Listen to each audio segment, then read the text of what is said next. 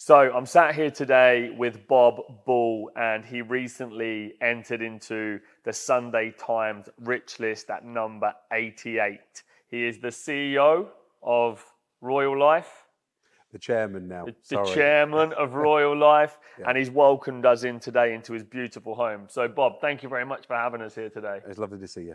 Lovely to see you. It's a pleasure to meet you, and I've been very, very excited about this. No, that's good. Yeah, that's good. It's been interesting to meet you. You know, we've followed points of your career, and you know, through sort of people we know. It's finally nice to get you on the sofa and have a chat to you. You know, and thank you for coming today. I appreciate it. No problem. So, when you went into the Sunday Times Rich List, was that a big moment in your life? Is that a big achievement for you? How did that feel? Did you know it was going to happen? Were you aiming for it? It was a point of my life that it came about. We were proud of it, not from a materialistic standpoint. It was just a milestone. It was something that we took it as an achievement, and it was. I don't know if the words are right when I say it to you. To be honest, it was a bit surreal. It's like you look at the magazine and it's like, well, hang on a minute, that's me. Yeah. Do you know what I mean? Who am I? You know, that's the thing. And I don't say that in any way. I value myself as in a person and my morals, but when you see someone like that, it took me back a bit, and the family were kind of laughing over it, and it had, you know, positive vibes out there in the world, and it had negative, you know, for those that, you know, don't see things the same as us. But yeah, it was something that I'm proud of it, and you know, we were very happy to see it. It's something that we'll never forget, I suppose, you know. Amazing, good stuff. And, you know, it's a very big achievement, so you should be very proud of it. So congratulations on that. Do you chase those type of accolades in your career? Do you hunt down the number one spot? Is that something that drives you every day to kind of be number one and be the best? For me, the number one point wasn't really. It was for something that, you know, we put a lot of time and effort into the business, and it was for certain awareness out there in the city and across the world. You know, as a businessman, predominantly these days, I sit as a shareholder in a business, so it's an investment to me. What we do, but you know, it came about so many times. This is my dog. Sorry, that's good for the podcast. Mix it up a little bit. She's gonna be very. She's gonna take out the cameras now. Hello. So that's it. So anyway, it's nice to know this wasn't rehearsed. Anyway, that's cool. That's good. Yeah. But anyway, Well, I don't really hunt down a number one position. You know, for me, I love what we've achieved as a business and a family. There's a big team involved with it. This was just something that come around, and you know, there's a certain amount of awareness of it, and we took that as, you know, the first step to making people aware of our business and what we've got. And then, you know, the awareness of that will come out now over the next 5 years, and we're happy. I don't do anything on social media. I have a LinkedIn account, but other than that, my friend, you won't. So is this an exclusive then? The first podcast of Bob Bull? Yeah, this is an exclusive. Hopefully many more to come. Fantastic. Well, thank you very much for the privilege. Yeah. So, you know, you and me both know success doesn't go in a straight line. And I was reading an article from once upon a time when it says you were with your sons and you're in KFC and you tried to pay and you weren't able to pay for the food.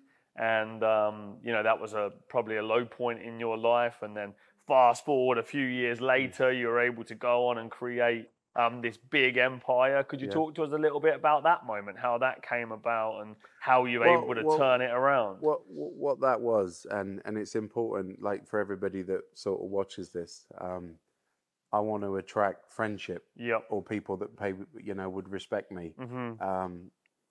You know, we can't all of us walk in the same pair of shoes, you know, but if you were with me on that day while we're on your podcast, I'll walk you through it.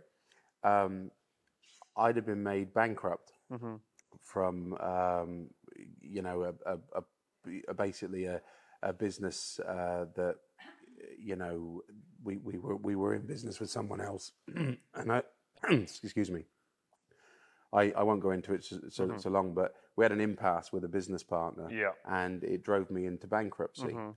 Some of the greatest lessons of my life came from that. Yeah. But, you know, it all sounds great now, but I didn't know how bankruptcy worked. And what it was is, it was normal. I had a little boy. He was in a pram. He's like, I don't know, 6 months old. Yeah. You said you've got a lovely little boy. And I had him in the pram, and I had my older son. And, you know, if I'm honest, I think my oldest son was about 11 years old. And it's not the greatest story in the world, but I just love people to be alongside of me when I talk about it. Yeah. You know, I didn't understand. I had the card, and I didn't understand that, like, they'd freeze your bank, or they'd change everything. I didn't have a lot of money in the bank. I'll be completely honest with you. But when I went to pay for the food, the card was declined, and I had a credit card with Lloyd's Bank, and I had a debit card, which we're all used to. And I put the cards across, and it's declined. And I'm like, pretty sure there's some money in there. I don't know what's going on. And I did say to my little boy, and it, you know, Bobby, his name is, he's now nearly 20 years of age. I said, have you got any money, son? And yeah, you know, we had it, and just so we're clear for the record, I had enough to eat. My two kids had enough to eat. You know, my little boy was on bottles at the time. But it wasn't that. That's the point. I'm sorry to go on about it. No, it's brilliant. Yeah, well, I understand it. I was worried over it. So I went to the hole in the wall, and it took my card. Then I went into the bank, and then the bank lady took my card. And she said, it's because you're bankrupt. It was a low point. It was a genuine low point in my life. I didn't like it, because I thought, well, you know, how am I going to support my little boy or my big boy for that? You know, sorry for the phrasing, you know, and it was a bad day. And I can remember going home. I didn't feel right, and I was worried about my kids. And, you know, my son and my father, I can remember, like, I rang my father at the time, and he said to me, he said, son, he said, they can take everything away from you, he said, in this world. He said, but they can't take your know-how away. He said, and that's, you know, and it struck a chord in me. You're asking about, you know, where it was. And to be fair, I got, is it the right word, my friend, when you say, like, you get evil with yourself? I got quite angry with myself, and it caused drive and focus. And I understood, like, planning permissions, how to get planning permissions and do stuff. And that's kind of, you know, we set to such a fast pace with the help of my father, pure help of my father. We you know, he came out of retirement. You know, he pledged certain assets that he already owned. We created a smaller group of assets. But when I say that, we collectively, me and my father, we never had a great deal of money. We didn't. It's not like someone said it's millions and millions. It's like there's a press release that says, you know, father come out of retirement and put 9 million in. We didn't do that. We used that. We had no money, me and my father. What we did is we optioned up some land, like when you go out and you pay for options, and we changed certain planning permissions on this land over a period of 6 months. We created the value. Father went to the bank. I assisted with all these things, and that's how we started. And we took that business, December the 8th, 2015. Remember that date? It's sort of burned in our brain. And I hope people take merit from this and understand we're humble people. We genuinely didn't have anything, and it's all right when people say, you know, what they got give this or they got give. We didn't give anything. We used our knowledge and my father's education. I left school when I was 11. You know, we took the business forward, and you know, over a period of, say, 5 years, because we've had COVID in the middle, we created a £4 billion business, and you know, we're proud of that. But I just need people to know all the way through this is that we really didn't have any money. You know, we fell behind on mortgage payments. We had issues with cash flows. You know, we really were on, what do you call it?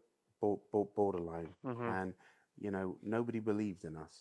Nobody believed in. People will believe in you, my friend, when you've got money. Yeah. And when you're a success, people will throw money at you. But when you're trying to get on in life, the first people to come to the table to invest in you are what I call true believers. And we had some true believers, true investors.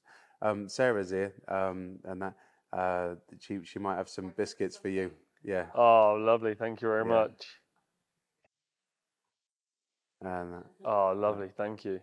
Thank you, babe. So for me, the journey from the beginning has been through some true believers, and and forgive me, everybody, if you're listening to me. I've never done this before. This is your world, yeah. God bless you, but we have like Quick Move Properties. They're like the biggest part exchange provider. They invested like $1 million into us, very early stages of our business. Yeah. Like because they could see it. They could see what we were doing with brand new bungalows. We had no competition. They were all brand new communities. So it's like me and you going in, and we could see that there was a great business to be had there. Because, my friend, in this world, and forgive me, but I want you to understand it, is like, for me, we're not caravan park operators. New bungalows, last year, only 900 were sold. That will probably shock you. You'll probably think, what, 900 bungalows? Like, are you for real? The demand is about 30,000. Yeah. So what we do is we sell park home bungalows, brand new park home modular build, but they're all new, virgin sites, like new sites. Yeah. So all of the homes are brand new roads, new street lights, new communities, indoor pool, outdoor pool, and Nice. it's just something that is new and fresh, and the demand is there, and that's how the business grew so fast. So there's 900 new builds, like brick and mortar ones. Yeah, you got but it. There's a 30,000 demand. What are you filling in? What is your business filling? We are from this year. Yeah. We'll probably hit the milestone of about 1,000. Wow. And we have the ability to feed the sector for up to 5,000. Wow.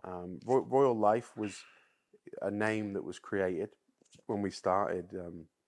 People used to say to us, sounds like a big insurance house. And my father used to say, he said, well, it needs to be a big name, because we're going to be the biggest bungalow provider in the UK.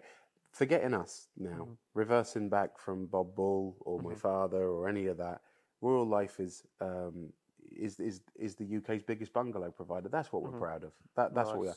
But please, can I say, like, because other people will listen to this podcast, it's like a jigsaw puzzle. And so many of my team make that happen.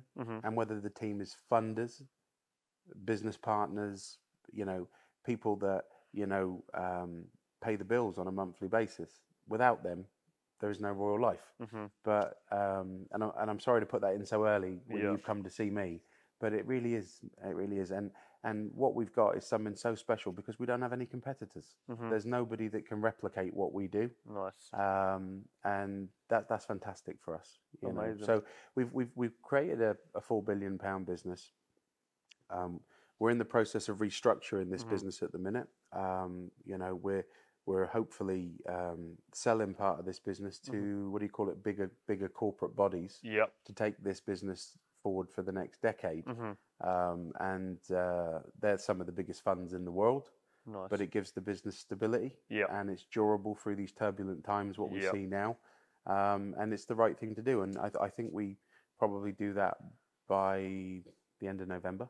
Yeah. And we're excited about it. But it should just grow, But yeah, we've created the biggest bungalow provider in the UK.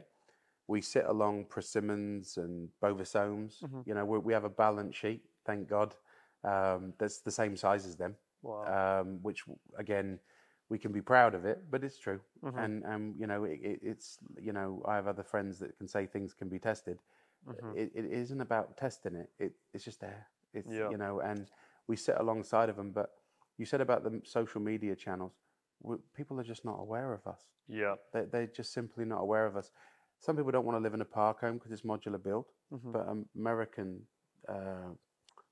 housing And like modular build housing in the UK, it's starting to it's get getting more traction. popular, yeah. In Germany, it's all modular build. But the thing of it is, for us, once people accept the modular build, accept that their money is safe in these new homes, and it's a new community, it's a perfect way of life. They come in, they sell their house, they buy a new home, and they're in a community of like-minded people.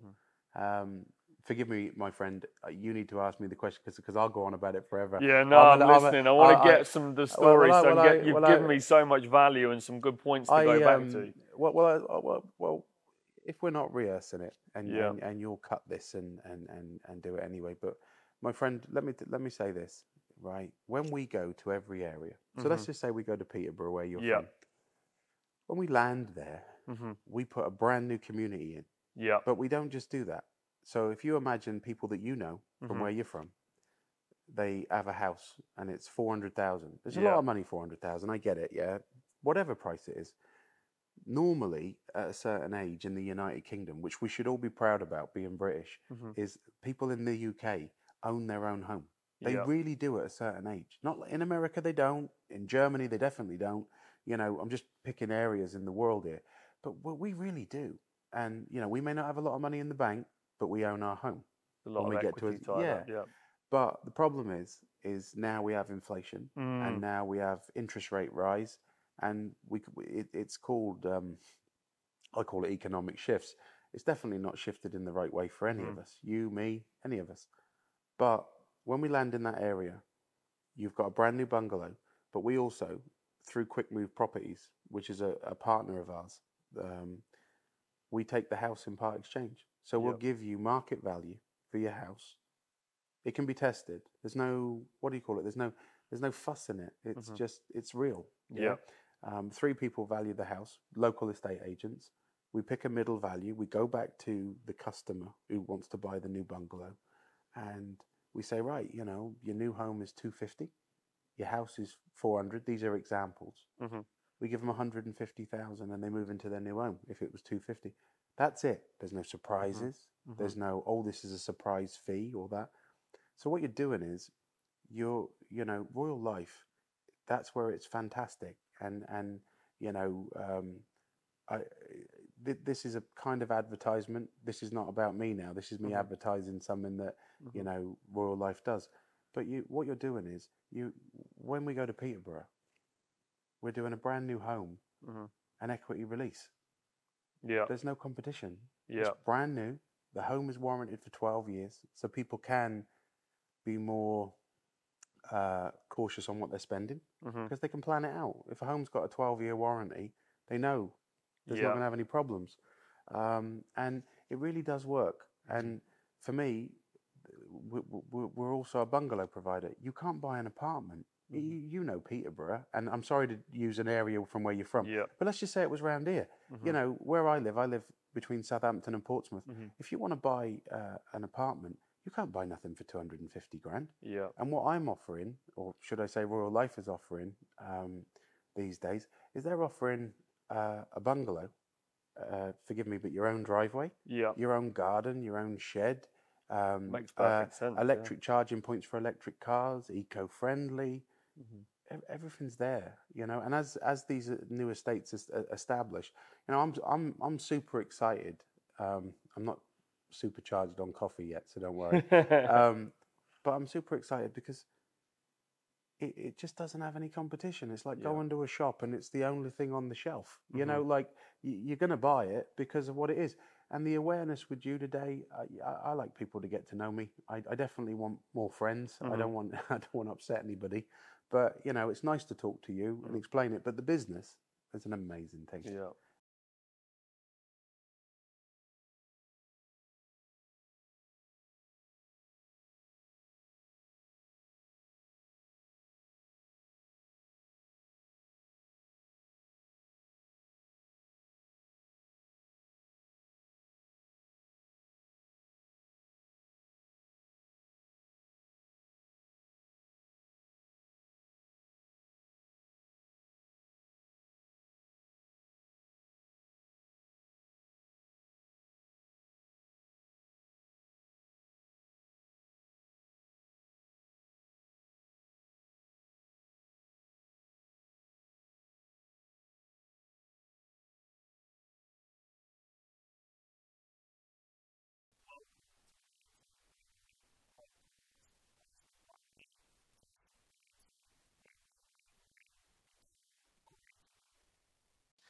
So I'm sat here today with Bob Bull, and he recently entered into the Sunday Times Rich List at number 88.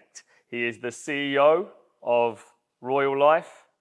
The chairman now. The chairman of Royal Life, Yeah. and he's welcomed us in today into his beautiful home. So, Bob, thank you very much for having us here today. It's lovely to see you. Lovely to see you. It's a pleasure to meet you, and I've been very, very excited about this. No, that's good. Yeah, that's good. It's been interesting to meet you. You know, we've followed points of your career, and you know, through sort of people we know, it's finally nice to get you on the sofa and have a chat to you. You know, and thank you for coming today. I appreciate it. No problem. So, when you went into the Sunday Times Rich List, was that a big moment in your life? Is that a big achievement for you? How did that feel? Did you know it was going to happen? Were you aiming for it? It was a point of my life that it came about. We were proud of it, not from a materialistic standpoint. It was just a milestone. It was something that we took it as an achievement, and it was. I don't know if the words are right when I say it to you. To be honest, it was a bit surreal. It's like you look at the magazine and it's like, well, hang on a minute, that's me. You know what I mean? Who am I? You know, that's the thing. And I don't say that in any way. I value myself as in a person and my morals, but when you see someone like that, it took me back a bit, and the family were kind of laughing over it, and it had, you know, positive vibes out there in the world, and it had negative, you know, for those that, you know, don't see things the same as us. But yeah, it was something that I'm proud of it, and you know, we were very happy to see it. It's something that we'll never forget, I suppose, you know. Amazing, good stuff. And, you know, it's a very big achievement, so you should be very proud of it. So congratulations on that. Do you chase those type of accolades in your career? Do you hunt down the number one spot? Is that something that drives you every day to kind of be number one and be the best? For me, the number one point wasn't really. It was for something that, you know, we put a lot of time and effort into the business, and it was for certain awareness out there in the city and across the world. You know, as a businessman, predominantly these days, I sit as a shareholder in a business, so it's an investment to me. What we do, but you know, it came about so many times. This is my dog. Sorry, that's good for the podcast. Mix it up a little bit. She's gonna be very. She's gonna take out the cameras now. Hello. So that's it. So anyway, it's nice to know this wasn't rehearsed. Anyway, that's cool. That's good. Yeah. But anyway, well, I don't really hunt down a number one position. You know, for me, I love what we've achieved as a business and a family. There's a big team involved with it. This was just something that come around, and you know, there's a certain amount of awareness of it, and we took that as, you know, the first step to making people aware of our business and what we've got. And then, you know, the awareness of that will come out now over the next 5 years, and we're happy. I don't do anything on social media. I have a LinkedIn account, but other than that, my friend, you won't. So is this an exclusive then? The first podcast of Bob Bull? Yeah, this is an exclusive. Hopefully many more to come. Fantastic. Well, thank you very much for the privilege. Yeah.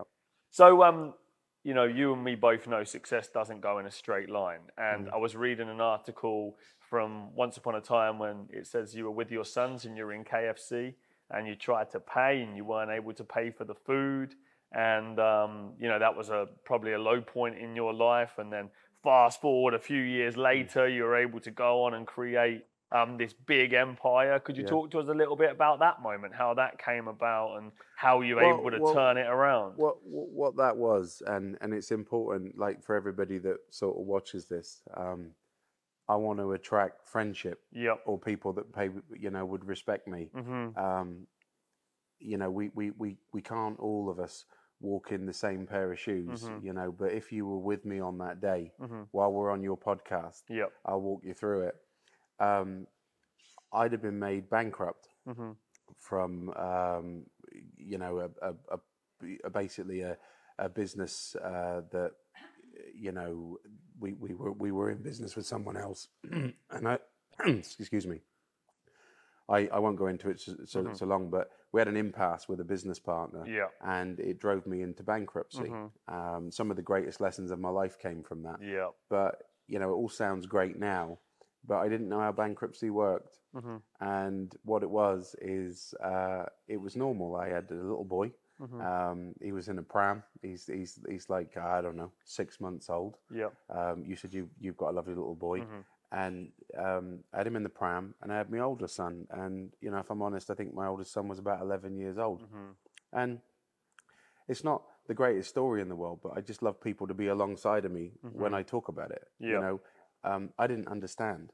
I had the card, and I didn't understand that, like, they'd freeze your bank, or they'd change everything. I didn't have a lot of money in the bank. I'll be completely honest with you.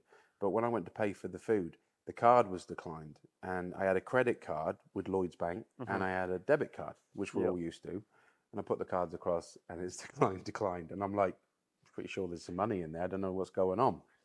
And I did say to my little boy, and you know, Bobby, his name is, he's now nearly 20 years of age. I said, have you got any money, son? And yeah, you know, we had it, and just so we're clear for the record, I had enough to eat. My two kids had enough to eat. You know, my little boy was on bottles at the time. But it wasn't that's the point. I'm sorry to go on about it. No, it's brilliant. Yeah, well, I understand it. I was worried over it. So I went to the hole in the wall, and it took my card. Then I went into the bank, and then the bank lady took my card, and she said, it's because you're bankrupt. It was a low point. It was a genuine low point in my life. I didn't like it, because I thought, well, you know, how am I going to support my little boy or my big boy for that? You know, sorry for the phrasing, you know, and it was a bad day. And I can remember going home. I didn't feel right, and I was worried about my kids. And you know, my son and my father, I can remember, like, I rang my father at the time, and he said to me, he said, son, he said, they can take everything away from you, he said, in this world. He said, but they can't take your know-how away. He said, and that's, you know, and it struck a chord in me. You're asking about, you know, where it was. And to be fair, I got, is it the right word, my friend, when you say, like, you get evil with yourself? I got quite angry with myself, and it caused drive and focus. And I understood, like, planning permissions, how to get planning permissions and do stuff.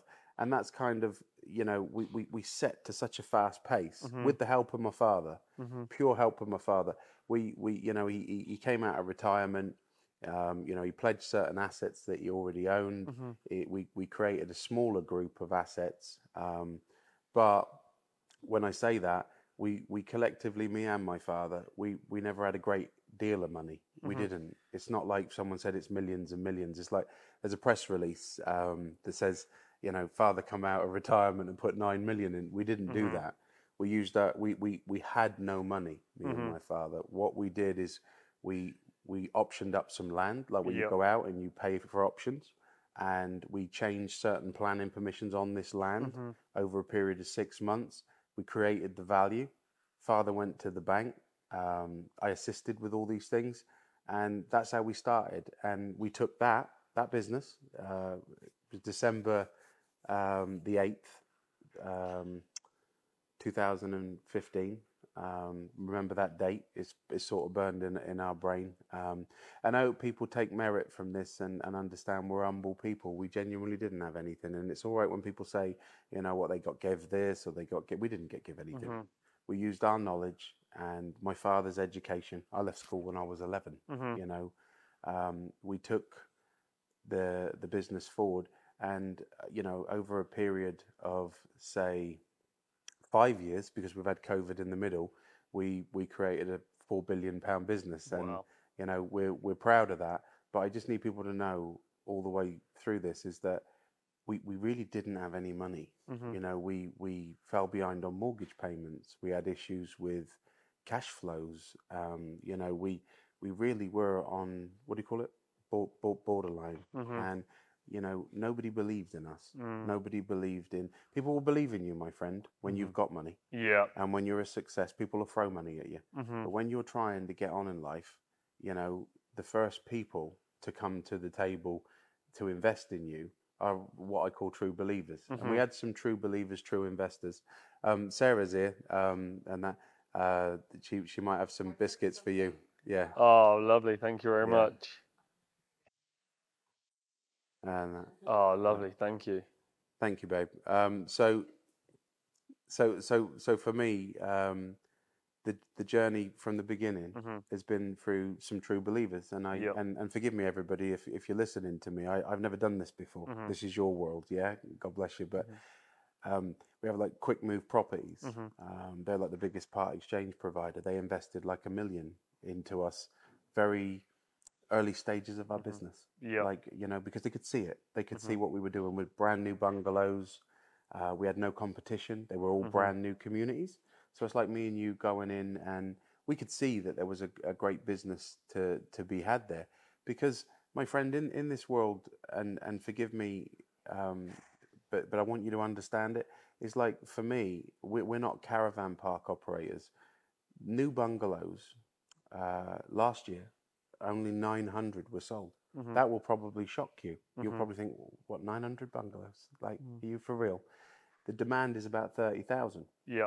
So what we do is we sell park home bungalows, brand new park home modular build, but they're all new, virgin sites, like new sites. Yeah. So all of the homes are brand new roads, new street lights, new communities, indoor pool, outdoor pool, and it's just something that is new and fresh, and the demand is there, and that's how the business grew so fast. So there's 900 new builds. Like brick and mortar ones, but there's a 30,000 demand. What are you filling in? What is your business filling? We are from this year. Yeah. We'll probably hit the milestone of about 1,000. Wow. And we have the ability to feed the sector for up to 5,000. Wow. Royal Life was a name that was created when we started. People used to say to us, sounds like a big insurance house. And my father used to say, he said, well, it needs to be a big name, because we're going to be the biggest bungalow provider in the UK. Forgetting us now, reversing back from Bob Bull or my father or any of that, Royal Life is the UK's biggest bungalow provider. That's what we're proud of. That's nice. What we are. But please, can I say, like, because other people will listen to this podcast, it's like a jigsaw puzzle. And so many of my team make that happen. And whether the team is funders, business partners, people that, pay the bills on a monthly basis. Without them, there is no Royal Life. But, and I'm sorry to put that in so early when you've come to see me, but it really is. And what we've got is something so special, because we don't have any competitors. There's nobody that can replicate what we do. Nice. And that's fantastic for us. Amazing. So we've created a £4 billion business. We're in the process of restructuring this business at the minute.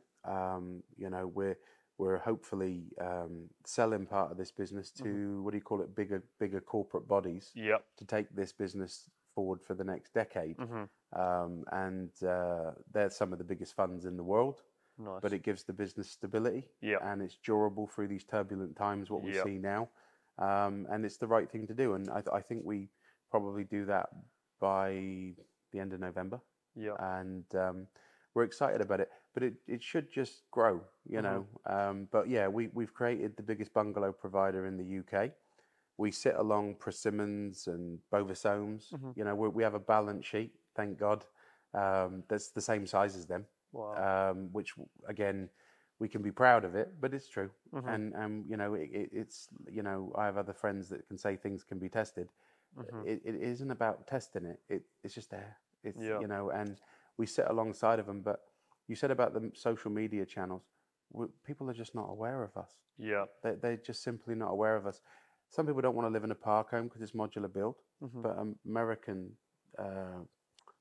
housing And like modular build housing in the UK, it's starting to it's get traction. more popular, In Germany, it's all modular build. But the thing of it is, for us, once people accept the modular build, accept that their money is safe in these new homes, and it's a new community, it's a perfect way of life. They come in, they sell their house, they buy a new home, and they're in a community of like-minded people. Forgive me, my friend. You need to ask me the question because I'll go on about it forever. Yeah, no, I'm listening. I want to get some of the stories. You've given me so much value and some good points to go back to. Well, if we're not rehearsing it, and you'll cut this and do it anyway. But my friend, let me say this, right? When we go to every area, so let's just say we go to Peterborough, where you're from. When we land there, we put a brand new community in. Yeah. But we don't just do that. So if you imagine people that you know from where you're from, they have a house and it's 400,000. There's a lot of money, 400,000. I get it, yeah. Whatever price it is. Normally, at a certain age in the United Kingdom, which we should all be proud about being British, is people in the UK own their own home. They really do at a certain age. Not in America, they don't. In Germany, they definitely don't. I'm just picking areas in the world here. But we really do. And, we may not have a lot of money in the bank, but we own our home. A lot of equity tied up. But the problem is now we have inflation, and now we have interest rate rise, and it's called, I call it economic shifts. It's definitely not shifted in the right way for any of us, you, me, any of us. But when we land in that area, you've got a brand new bungalow, but we also, through Quick Move Properties, which is a partner of ours, we take the house in part exchange. So we'll give you market value for your house. It can be tested. There's no, what do you call it? There's no fuss in it. It's just, it's real. Yeah. 3 people value the house, local estate agents. We pick a middle value. We go back to the customer who wants to buy the new bungalow, and we say, right, your new home is 250. Your house is 400. These are examples. We give them 150,000 and they move into their new home if it was 250. That's it. There's no surprises. There's no, this is a surprise fee or that. So what you're doing is Royal Life, that's where it's fantastic. And this is a kind of advertisement. This is not about me now. This is me advertising something that, Royal Life does. But what you're doing is, when we go to Peterborough, we're doing a brand new home, an equity release. Yeah. There's no competition. Yeah. It's brand new. The home is warranted for 12 years, so people can be more cautious on what they're spending because they can plan it out. If a home's got a 12-year warranty, they know there's not going to have any problems. And it really does work. And for me, we're also a bungalow provider. You can't buy an apartment. You know Peterborough, and I'm sorry to use an area from where you're from, but let's just say it was round here. Where I live between Southampton and Portsmouth. If you want to buy an apartment, you can't buy nothing for 250 grand. Yeah. And what I'm offering, or should I say Royal Life is offering these days, is they're offering a bungalow, forgive me, but your own driveway, your own garden, your own shed, makes perfect sense. Electric charging points for electric cars, eco-friendly. Everything's there, and as these new estates establish, I'm super excited. I'm not supercharged on coffee yet, so don't worry. But I'm super excited because it just doesn't have any competition. It's like going to a shop and it's the only thing on the shelf. Like you're going to buy it because of what it is. And the awareness with you today, I like people to get to know me. I definitely want more friends. I don't want to upset anybody. But, it's nice to talk to you and explain it. But the business is an amazing thing. Yeah. And that's the reason why we've been so successful, is because of what it is. You go into... And where does the value come from in your business? I.e., when you quote £4 billion figures, what does it come from? Is it owning the land? Is it a multiplier of the rent you get paid on the land? It's a mix of all of it. Yeah. So basically, Royal Life now will be institutionally owned and move forward. Forgive me, I like to say it into the clouds in a minute. But me personally, I've took it to that standpoint, so it can do that. Nice. But how you value it is you have the land, And basically what the land does is like a builder. You have a GDV, a gross development value. So that's number one. That's a key feature of the value. And then you have the reoccurring revenue streams, what you're aware of. And you kind of add that together, and we have some sort of different assets. But when you wrap it together, it's mostly the land value and the reoccurring income. Nice. And we have brand value. So if you said today, what's the business worth? We class the brand worth about $1 billion, Nice. and we class the business itself worth about $3 billion with all assets. Amazing. And there's about 100 assets at the minute. It's all subject and to... when you say 100 assets, that 100 locations. Locations, Yeah, fantastic. 100 locations. Incredible. Yeah. And do you fly around on a helicopter going and visit them like Alfie does, or? No.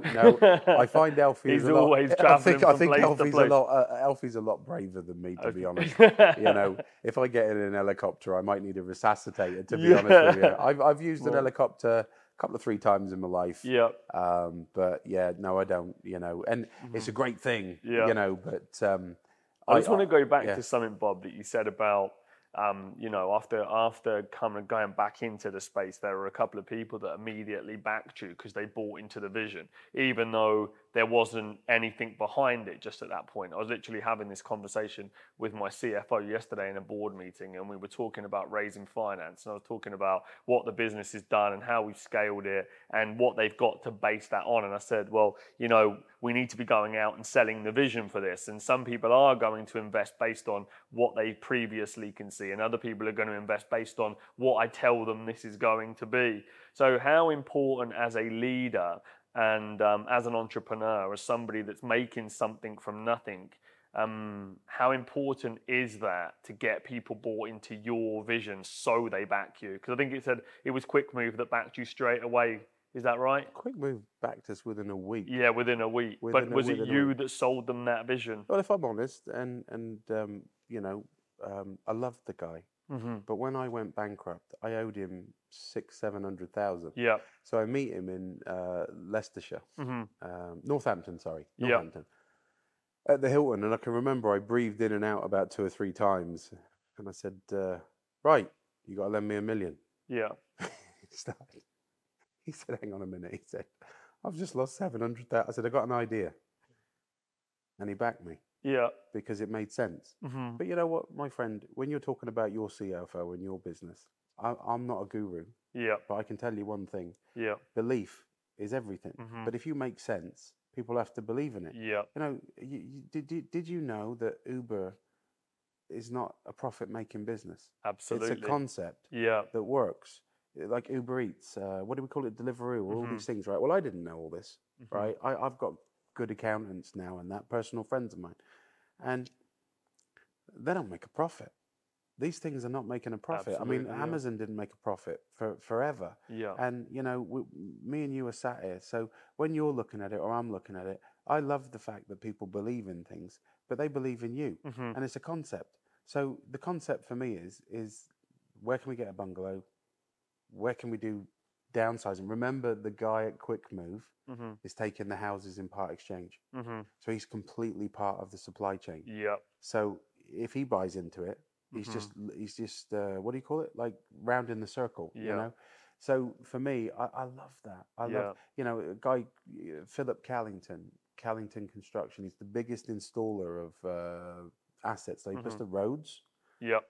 The concrete, the gardens, like all of it. He puts it all in. He's an amazing guy, but he believed in it.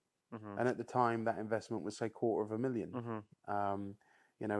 His shareholder in our business, at one point was worth about 100 million. Nice. So the thing of it is, but he believed in the beginning, and then other people did. We call it Omar Homes. Yep. Stately Albion. We own a manufacturer today called Prestige Homes, and I'm sorry you've got me into it, so I'm just going to explain. I can remember the guy taking me to court who owned Prestige Homes for 70,000. Because when I lost everything, How old were you at that point, by the way? If I'm right, my friend, I was about 38. Yeah. Yeah. And one thing I would want to say, and it's on a podcast, is that when I went bankrupt, I came out of bankruptcy and paid everybody off. So I'm not not going to go and be put on, God bless you, your channel. I have no regrets. I paid everybody. You know, I came out of it. I paid everybody. But like one of my backers was Omar. I can remember owing him 500,000, and we completed this deal. My father, restructure finance, went into business together. And I can remember saying to me, Dad, I got to pay these people, Dad. It doesn't matter whether I've gone bankrupt or whatever. And he was a firm believer of that. But we give this guy for like 500,000 and paid an old bill. He was a home manufacturer, you know, like the new homes and that. And all of a sudden, like the following week, we've got this new development. My friend, it's about 4 miles away from here. And one day, these lorries turn up with like 4 homes. 4 homes would be 300,000. This guy puts 20 homes into us. Now they would have cost him 1.5 million. And he didn't give them to us, but he trusted us. And he said, if you look after me and pay me that money, he said, I'll support you. And I never forgot that. And then Stately Albion backed us, people we've known for years. They were another manufacturer. You know, our companies invest in them now. So we sponsor them. Nice. We basically have loaned them their business to buy the family out. Prestige, the guy that, you know, God bless him today, but the guy that wanted to ruin me, we bought his business for 43 million about 2 years ago. Wow. We've done some special things, but, you know, these people believed in us along the way, and they helped us get where we are. And without them, we wouldn't be here. Were there many people that you went and saw that didn't believe in you? Were there anybody that said, you know what, no, I don't believe you're going to make it, and I'm not interested in what you're saying. You've bust out once, you're going to do it again, kind of type thing? Did you have those people that you had to wade through and because along that journey, you're going to get loads of no's, aren't you? And some people find it really hard to, our chairman says, you know, it's about kissing as many frogs. You know, you got to kiss the frogs along the way and kind of stay motivated to go and find the people that will back you, because not everybody says yes straight away. So there are many people that said no. Well, yeah, there's different ways of putting that, to be fair. They also say you've got to kiss ass when you want to kick it. And forgive me for saying that, but you've been the apprentice, you've done all that, you've seen Mr. Sugar, so you understand what they, the vocabulary there. But yeah, I've had that. I've had that lots of times. One day, don't laugh, I go in to see Blackstone, their big fund. And I go there, and the man's in front of me, and I'm giving him my sales pitch, right? You could have been with me, so it made a difference.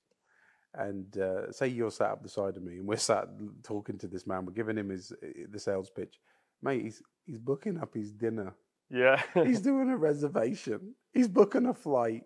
And he's like, I don't need to be here. Oh, this is me. I don't need to be here today. What are you doing to me, right? So the guy is completely not listening to me.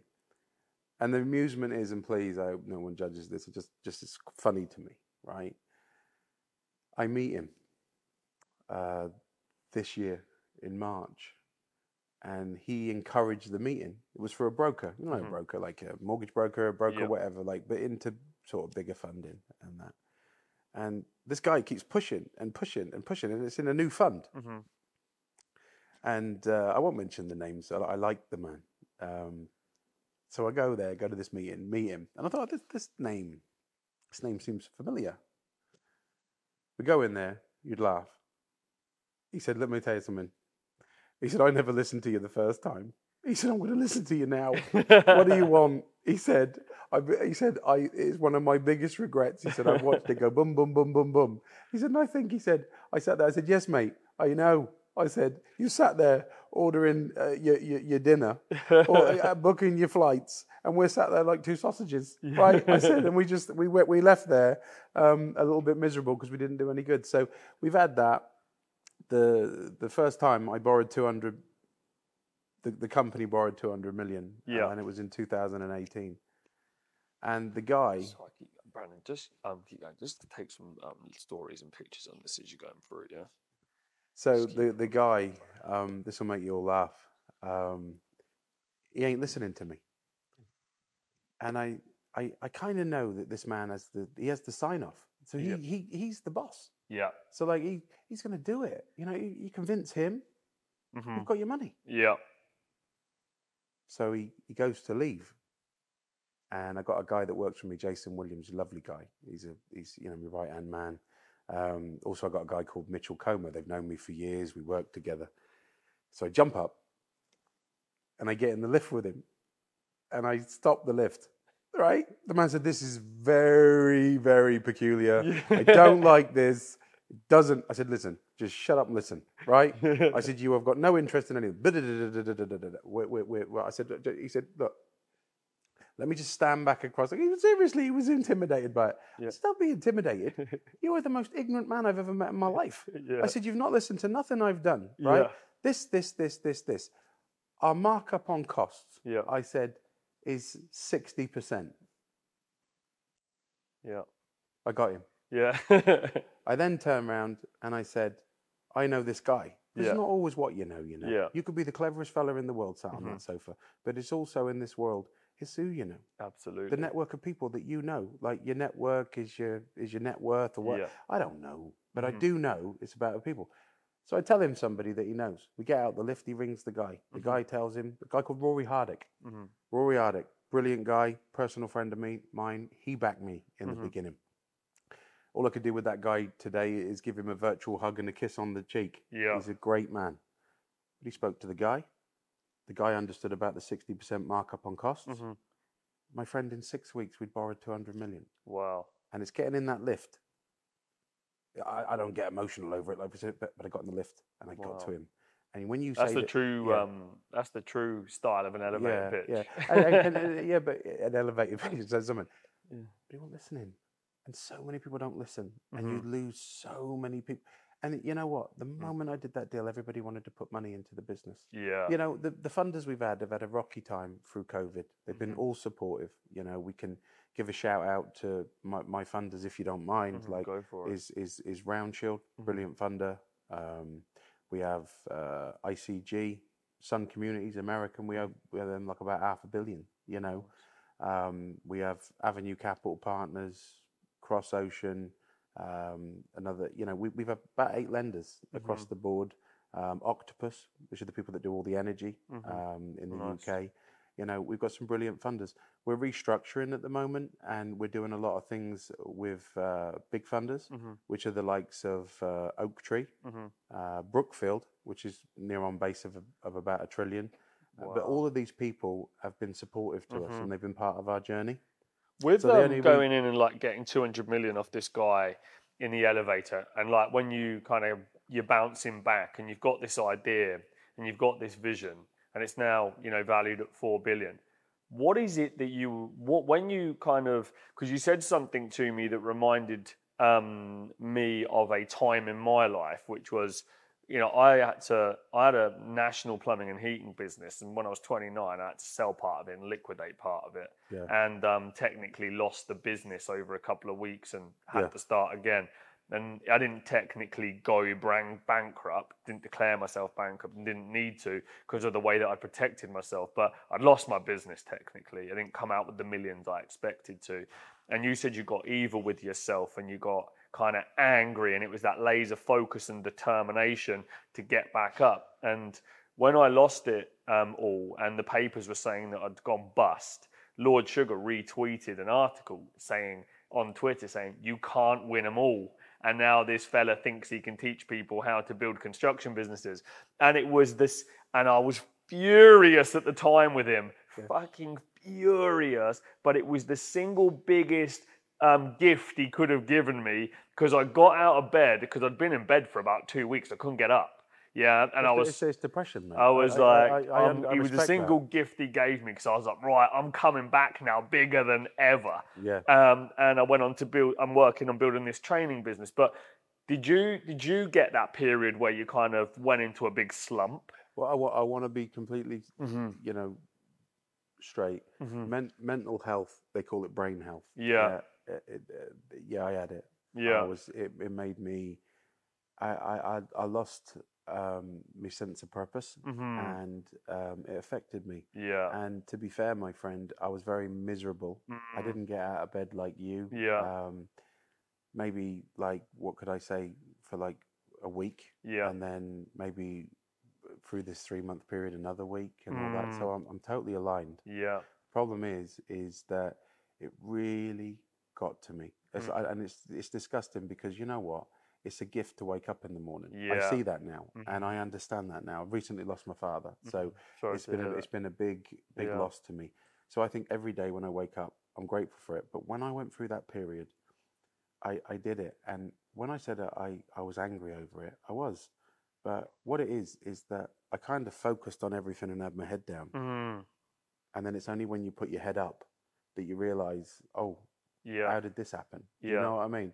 But it is, you know. Did you go back at it to prove a point, or did you come back to prove a point of what you're capable of? But was there any kind of big vision that you were going for? Or did you just go so hard that you just ended up building this beast? The vision was 100 million business. Yeah, wow. That was it. To get 100 million business. That was fine. We accepted that, and then once we went for the 100 million business, we did that. But the guy that was my business partner, he would probably never believe this, but he's one of the biggest inspirations next to my father in my life.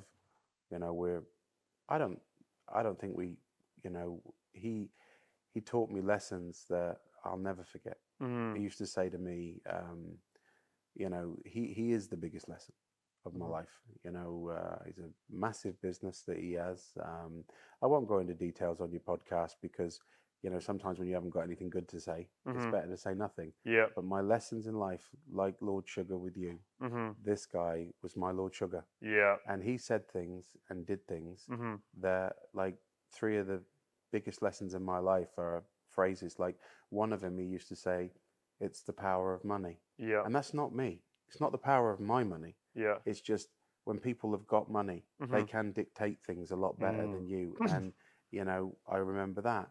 He used to say to me, you know, "That's great, the idea, but you can't spend it in Tesco's." And that's real. You know, like you can't spend promises. There's just certain phrases that he said, and they've burned in my brain, and they're with me for the rest of my life. So I will thank him for that on your podcast. Yeah. Because it's lessons that I will never forget.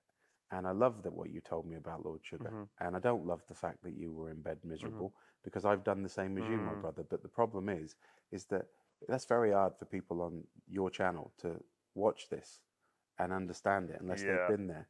And it's like someone sucks your soul out, and then I don't know, like sugar just struck a chord in you. Yeah. And it's like, that's it.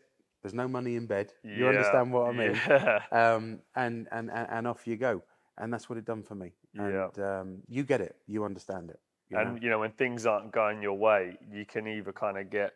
I always say about rock bottom, you can either. It's okay to go there for a little while, but it's not okay to stay there. It's okay to visit, but at some point you've got to get up. And some people, unfortunately, can't get back up, and it consumes them and destroys them, and they'll turn to, you know, drugs or alcohol or whatever it may be, and they're just never able to bounce back. And true entrepreneurship is about bouncing back. And I think that, you know, what I've come to learn is what goes up must come down, and when you're up, you're up, and actually you should acknowledge where you are in the cycle, and when you're down, you just know that it's part of the process and that you're going to come back up again, rather than kind of get too stressed or frustrated of where you are and where you sit. It's just a cycle of success, that's helped me a lot to kind of understand things a little bit better. And yeah, but I love the fact that you kind of got angry, because I think that's important. If things aren't going your way, it's good to get angry because you need to do something to snap yourself out of it. But how important do you think, you know, it is in business? In America, failure is celebrated. You know, venture capitalists will say, well, unless you've been bankrupt twice, I'm not going to invest in you, because the third time you'll get it right. And I mean, in England, it's, you know, frowned upon. Obviously, when people lose money and stuff, it's not nice, but that is part of the risk of doing business, unfortunately. But, you know, do you think that it's part of kind of a rite of passage if you're trying to build big wealth, that you're going to go bust along the way, and that you just have to be prepared for? You can't always be celebrating of success. You know, you got to be willing to be fair, nobody gets up in the morning, you know, with a plan to go bust. Yeah, absolutely. The fact of it is, you know, a good friend of mine is an American, a guy called Gary Schiffman, and although it's a very, very professional acquaintance, he is the head of American REIT.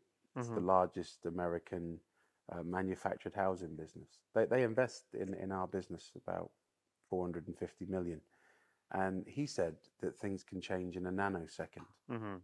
And he is so right. Yeah. So when you say about like navigation, I've just said to you that we're in the middle of restructuring our business. We're restructuring our business because of the economic shift in interest rates. Like your business, any business, like a 5% hike. Where did that come from? You know, we can blame it on Putin. We can blame it on what do you call it, like Brexit, all these things. Yeah. But there's an economic shift. For me, you know, it's not that you plan, but you know, when you're entrepreneurial, which does you know, for me, I have a drive and a vision. You have a drive and a vision. Does that make us entrepreneurial? I suppose it does. Yeah. But the fact of the matter is that when you go down a road, it's like having a roadmap. But that roadmap, you know, is static. If we want to get where we're going to go, we you know, we have to follow that map. You know, we're following a diversion at the minute. Yeah. So you know, that diversion will take people into bankruptcy, refinancing, restructuring. Yeah. You know, and some will win and some will lose. There's a thing, isn't it? The guy, what's his name? You know, Warren Buffett. He says that it's not, you know, failure is just, you know, a chapter of life. It's not like it's forever. Like you said, if you can come out of it, it's a lesson. It's just sometimes it's such a painful lesson, you know. And I feel for so many people that have lost everything because it's took lumps out of us. When I was a child, my father lost a business because of a greedy bank and not having good advisors, not his brain or acumen or understanding his business. And then it happened to me. These were poor choices of like I chose the wrong partner. My father had the wrong funders. But like when you say, is it important?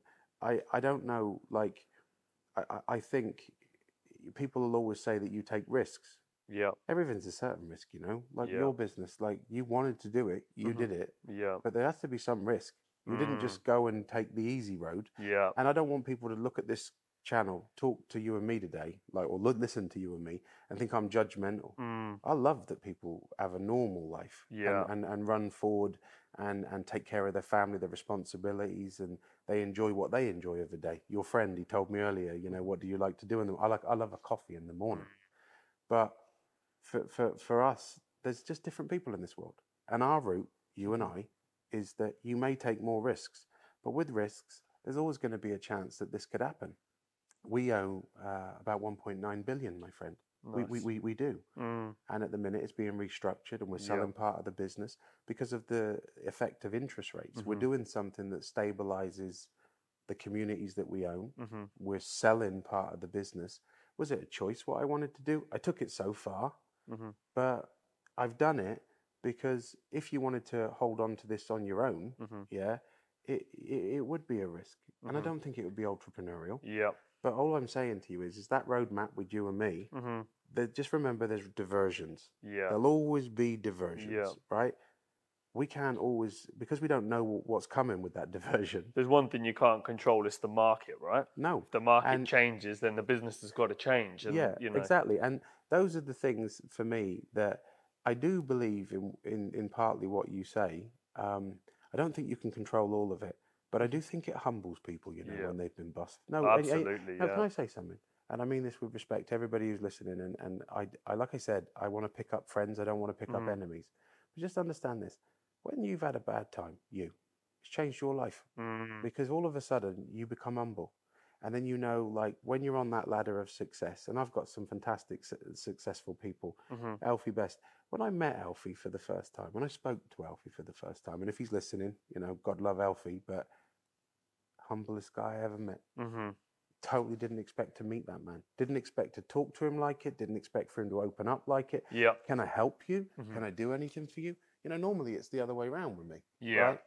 What can I get from you? But I tell you what, man's a pure success. And I want him to go on and go on. And I want him to do everything he wants to do that makes him happy. But for me, when I failed, it's just made me embrace like true friends. Quick Move, Callington's Construction, certain family members, because they've been there for me and I'll never forget them. Yeah. And then like morals, morals come a lot more now because I don't want to hurt anybody. I don't want to do anything wrong to anybody. But I do believe, you know, that if you've never failed, ever, how in the world can I think you just end up being arrogant, naive. There's going to be qualities you don't need to take forward for the rest of your life. And I embrace that I failed. I don't like it, mate. I don't like it. Yeah. And this year has been very difficult for me. Successful, you could say, yes. Directional. How do you navigate a diversion like this year? You know, me and my missus, she's lost both of her parents. I've lost my father. The business has suffered the 5% interest rate hike. Inflation has gone through the roof. And you know what it showed me? It showed me that it's a durable, fantastic business. We're so lucky. Yeah. Because you could be kind of lazy with our business because it's something special. But for me, I'm very grateful for it. And I think I'm sorry to be so broad with all of you here today. But what I'm trying to say is, I think if you fall over, if you do it the right way, when you get back up, and you've done it, you're a testament to this.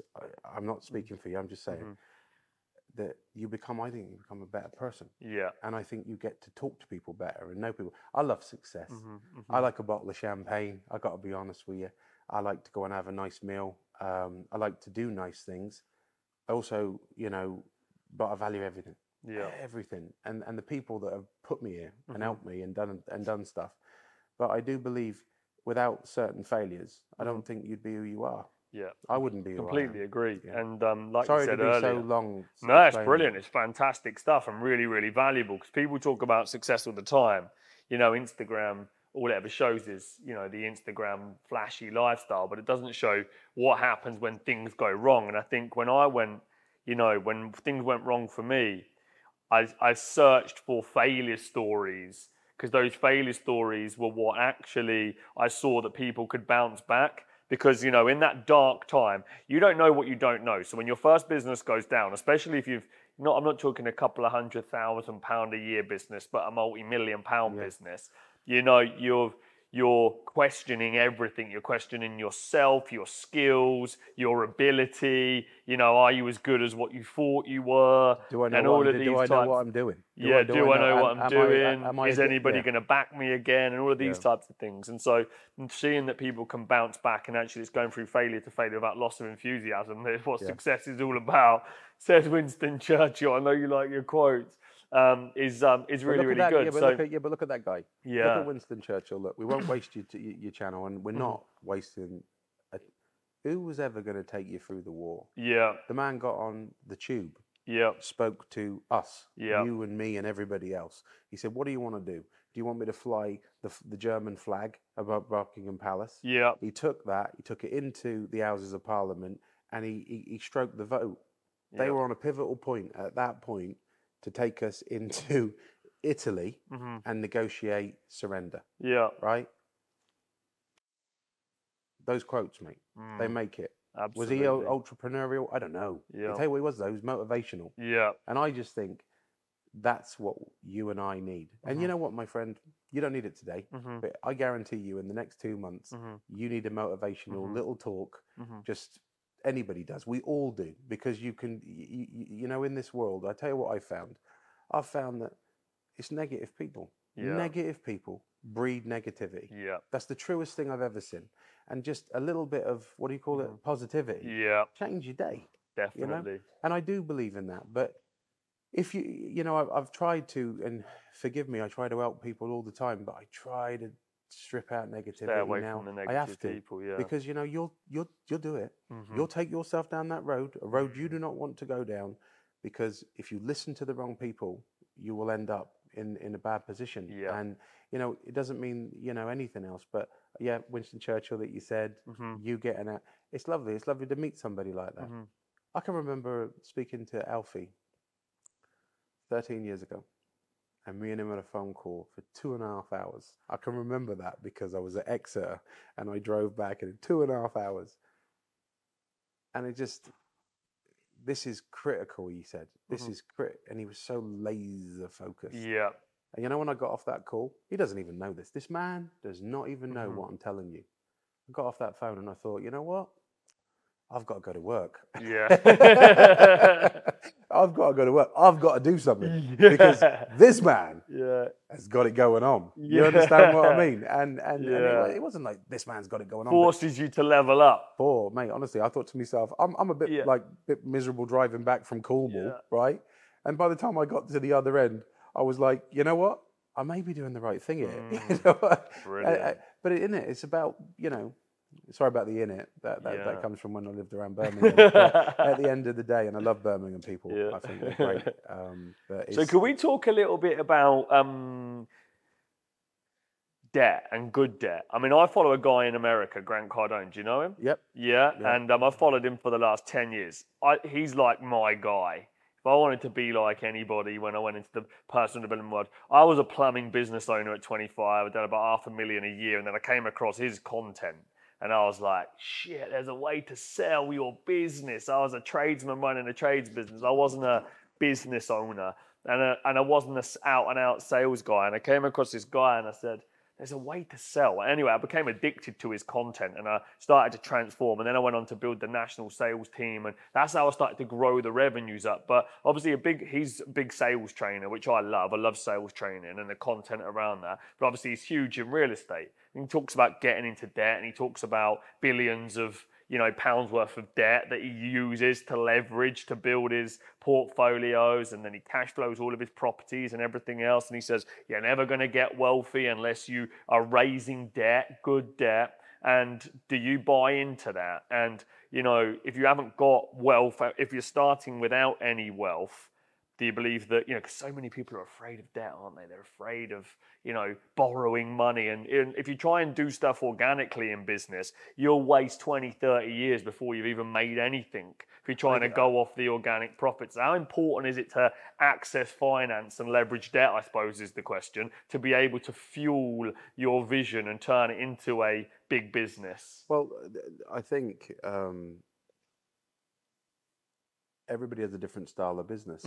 It's like, if I phrase it with like Alfie, Alfie's forget the standing, of what may be said, but Alfie's a true billionaire. And when I say true billionaire, he really doesn't have a lot of debt, but he's very cleverly, organically grown his business. Yeah. And enhanced planning permissions and things. And it's kind of, without being silly with you, a semi one-off. I haven't seen many people do that organically. I've seen it over decades and decades and decades, and I have admiration for somebody like myself. I've had to have debt to be able to scale the business. Yeah, absolutely. Yeah. But what we've always tried to do is enhance what we call planning permissions, so that the assets, what's the word? Sort of suppress the LTV, the loan to value, so that, like, as we're borrowing a lot of money, we're enhancing the value so that the loan to value is very low. But debt's paramount. Like, it's like petrol in a car. There's no fuel for the business without debt. Yeah. The problem with it is as good as it can be, and with the greatest respect to my fantastic funders who have looked after us, it's been very difficult because, like you said, people are frightened of debt. But they should be. Yeah. Because you've just had an economic shift. If, I could have hedged the borrowings, I know you understand all this, and that means I could have capped the lending rate. But I never knew that interest rates were going to go up 5%. Yeah. So, like, for us, nearly 2 billion, that's 100 million. It's £2 million a week. Goes straight on the bottom line that has to be found. Yeah. So we found institutional funders that are putting into the tune and reconstructing to probably, put in a billion into our business. So that sells sort of half of the business. I'm sorry to go into this, but no, I become more. I become a shareholder, and the drive and the vision is my team. They're the best team, and the team will be, owned and sort of taken care of by the institution as well. Right. But what I've done is I've managed to, move through a period of time. Without debt, we wouldn't be here. But we've now sold part of the business as a diversion. It was always a plan, I'll be honest. In the next 5 years, it was a plan. Yeah. But we've taken it on board now, and we've done it now. And what it's done is it's protected the business. Great. It's sheltered us from interest rates. So now the business owes half of the debt, or it will do once the process is complete. And yeah, it stabilizes what we want to do, and it was the right thing. But please understand, without debt, I don't mean this in a rude way, but me and you wouldn't be sat here today. Yeah, absolutely. People need to take a chance. If they believe in it, that's fine. But if they're frightened of debt, they're frightened of what they're doing. They're frightened of what they're going to invest in, what they're going to buy, what business they're going to run. You can't be too frightened of it. At the end of the day, it's there. It's what banks do for a living. But the numbers ever scare you? Do you ever, someone would say they're nervous about 10 grand of debt, and when you're talking billions, or when you get to that level, in your opinion, does it just become another zero? If you haven't got the zero, you haven't got the zero, whether it's £10, 10 grand, or 10 billion. My missus says this, Sarah. Right? Yep. She's from Norway. Yeah. And Norway, believe it or not, is I think it's the wealthiest, one of the wealthiest countries in the world. Like, if you're born in Norway, you're automatically worth £250,000. Do you know what I mean? Right? No, you are, because of the sovereign wealth that they've got there. Yeah. But she's always says to me, she says, if it's a tenner, sorry, about a tenner, £10, then okay, so you've got £10 and you owe 4 or 5. Yeah. It is no different. Yeah. It's just zeros. And the guy who will tell you that is your friend. Yeah. Because she likes Grant Cardone. Yeah. Yeah, we both do. He's a motivational guy. And I love it that he embraces his family and he talks nice to people. I feel he's a good egg. Yeah, I like him. Yeah. I never met him, but I listened to him. And, you said something, but I wanted to tell you, he's going for a bad time right now. Yeah. Because of the interest rate hike. Because he's paying rates of return out to people. Yeah. So even that guy's going through the diversion, as I call it. Nobody wants the diversion. But yeah, for me, he said it. He said, it's as long as it's coming in, it's going out. And like people say to me, it's all right for you, it's all right for you. And I'm be like, yeah, but remember, it's this big, and that's going out. So although it is all right and it looks all right, it's just, there's more going out.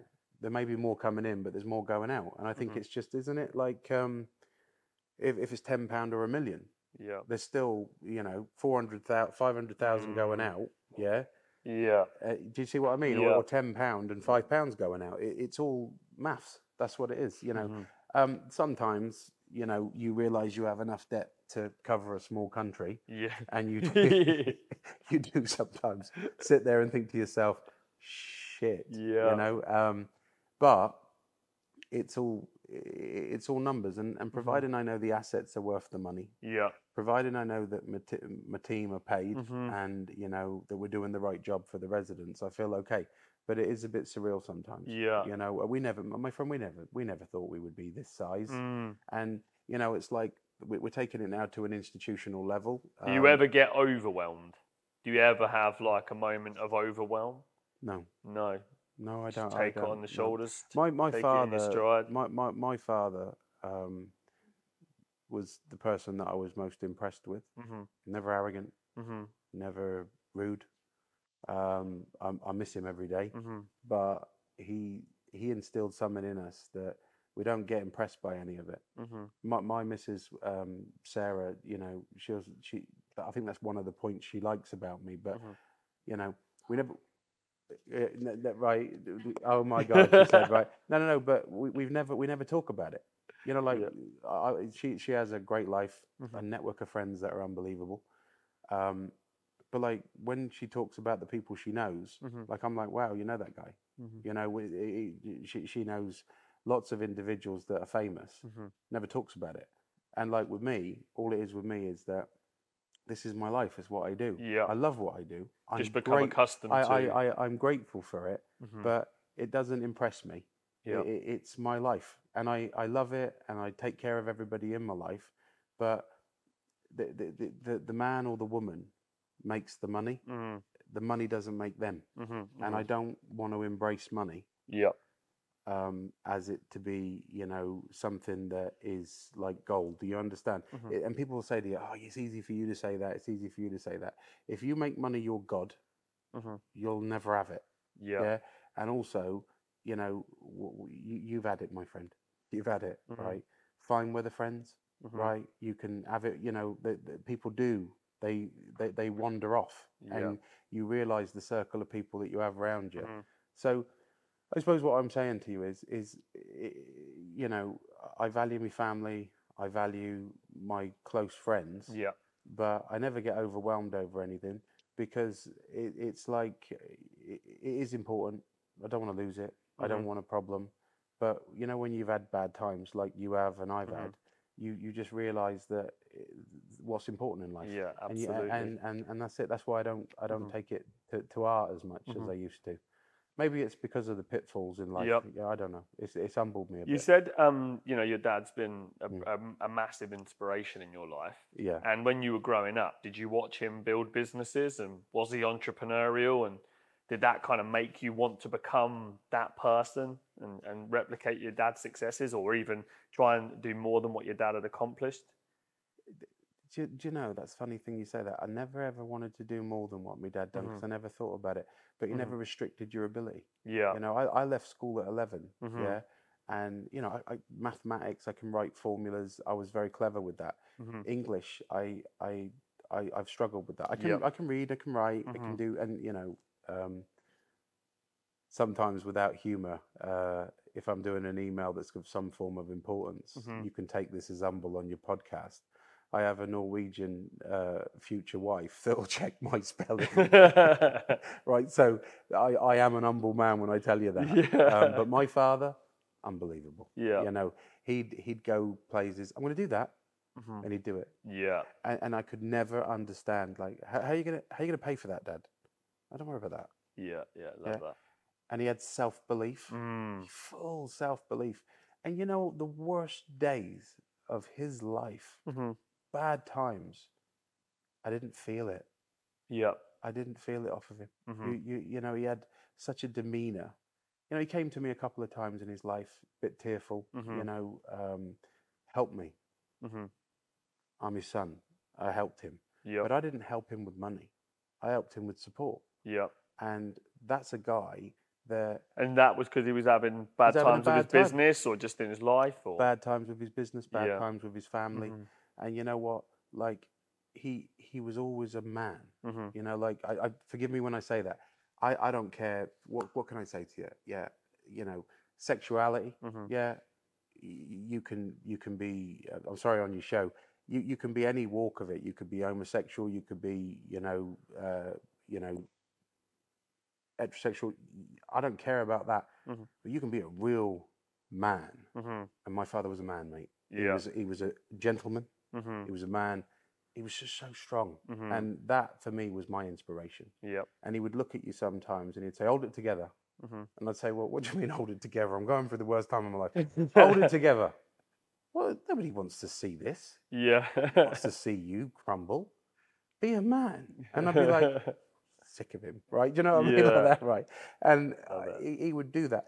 And then, like, if you said to him, and I'm sorry on your show, I'm you know, my friend, I just want to be myself. Like, Dad, I want to build a space shuttle. Yeah, where are you going to find the bits? Yeah. Never, you idiot. Yeah. You can't do that, right? Dad, I want to go and I want to fly a helicopter. I know Alfie does all them things, right? He makes me laugh. But what I'm saying is, how long will it take you to learn? Yeah. You know, he's not with me now, but I can hear it in him, you know.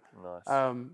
I can remember, you know, all he would take to people. He was kind. So I'm sorry to be so emotional with it over him. I've lost him recently, but that's it. I'm grateful. Listen, not everyone's going to be as fortunate as me. Yep. Some dear people in this world, they don't have parents. They don't have people that have, took them down the road so far in life. My father has been sort of my wingman for a long time, and we took the business to such a level, and me and Sarah know this because I always laugh with her over it. It got to a point when I'd ask him for advice, and he'd say, "Oh, you know what you're doing," and I said, "What does that mean?" He said, "Wow." Wow, he said, "You've took it somewhere, my son. Do you understand what I mean?" And he said, "You know what you're doing." And I used to laugh, but he'd always say, "You know what you're doing." And once he said that, I said, "What does that actually mean?" I had a Sunday lunch with him, the last Sunday lunch I ever had with him. I said, "Dad, what does that mean?" He said, I can't, not to get emotional, but he said, "I can't learn you anymore." Yeah. And I said, "Well, that's great. I think I'd give him a kiss on his head." And that was the last time I seen him. Yeah. But thank you very much for sharing the moment. I'm eternally grateful for him. And I'm okay now. I'm Good. back in the room. Forgive me for that moment. No, it's amazing. It's nice to see how much admiration you have for him. Just a beautiful man. Yeah. Yeah. That's great. Thank you very much for sharing. So, but that's a secret to success. Yeah. Because if you have somebody that's pushing you like that and helps you like that, it's something other people don't have. Were you named after your dad? Yep. Yeah, and your son's named after you? Yeah, unfortunately, a little bit like Alfie. Yeah. Like that. Well, I've named my son Joseph as well. Have you? That's really, really important to me. I'm not named after my dad, but bloodline and legacy and future generations, for me, I believe mine's all starting with me. I'm the first of my name for the rest of my bloodline is how I see it. And, creating legacy for my boys is what drives me every day.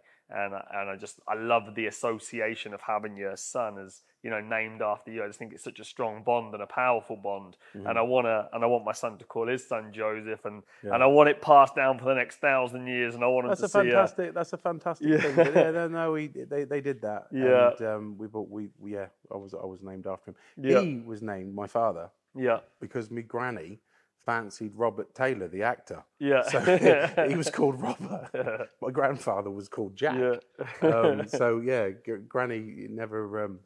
That was. And have you got your sons involved in the business? Have they gone down that road, or have they gone their own way? My eldest son, is in the business. Yeah. He is a planning guru. Nice. So he finds locations and he changes the planning permissions. He enhances the planning permissions. Nice. He works alongside a planning barrister. Yep. And a lawyer. Yep. But he's never given me any issues. Yep. He's a good young man. Yep. And he's very thoughtful in the business. He cares about it. And it's in his, I don't like to, how can I say, yes, it's in his blood, but he loves it. Yeah. And, he's a very intelligent young man. And I think, I think he'll go a long way. He's going forward in a business with me, but, I think in the future he'll branch out on his own. A little bit like what, Alfie's boy's done. But my son's just a little bit too young at the minute. And I just need another year, a couple of years with him. And then, I'd love to see him do his own thing. Yeah. Fantastic. And then my youngest one, I think he wants to be a footballer. He's 8-year-old at the end of this month. Oh, is he? Oh, nice. And it's all about Jack Grealish. It's all about, I can't remember what the other guy is, the Norwegian footballer. I keep telling him that my missus is going to take him to Norway and Ireland. The guy from Man City. Yeah. Nice. I keep saying that she's going to take him over there to meet him, and he's like, "Really?" So he's the number one guy. Right amazing, now, isn't he? Yeah. But he's a baby, isn't he? What is he like? And I just think he'd be the best footballer of all time. But my son thinks he's amazing. So I have to live up to expectations and find a way of meeting him one day. I've got a bit of a selfish question for you now. This one's for me, really, if you don't mind. And that is, for someone that's aspiring to build $1 billion empire, for me, it means if I don't do it, I will leave this planet, in my own eyes, a failure. I've made it so, I've cemented it so much in my mind that I have to do it. So what advice could you give me? What advice could you give me to be able to build $1 billion business or £1 billion empire? What have I got to do? How have I got to think? Who have I got to become? How have I got to act? To start with, thank you for asking me that question, because that is where it is. That's a statement in itself, what you're asking me. Yeah. So if I can answer it in a humble fashion, please don't let I don't want to be judged by mixed opinions on your show, but don't let anyone get in your way. Yeah. Don't let anyone tell you can't do it. Please don't do that. Right. And if you have this vision and drive inside of you, try to surround yourself with positive people. Positive people, not always someone who's going to do something for you, but just positive people. And also look at your network of people that you have around you and see what they're delivering you. See what they're doing to help you, because you can take your vision, as you know, and move forward, but you're going to need some help to do that. And what you need to do is, it's not all about, you know, just you. Surround yourself with positive people. Don't let anyone get in your way, but also surround people that are going to help you. And cut the cake. Give a bit away. Help people. Tell them, if I get this done, I'm going to give you A, B, and C. That could be 30% of your business. Give it to them if they can help you get there. Don't start worrying about 30%. Oh my God, I'm going to give it away. I'm going to ruin my life. You know, that 30%, they're going to get this, they're going to get that. Don't worry about what they're going to get. Let them have it.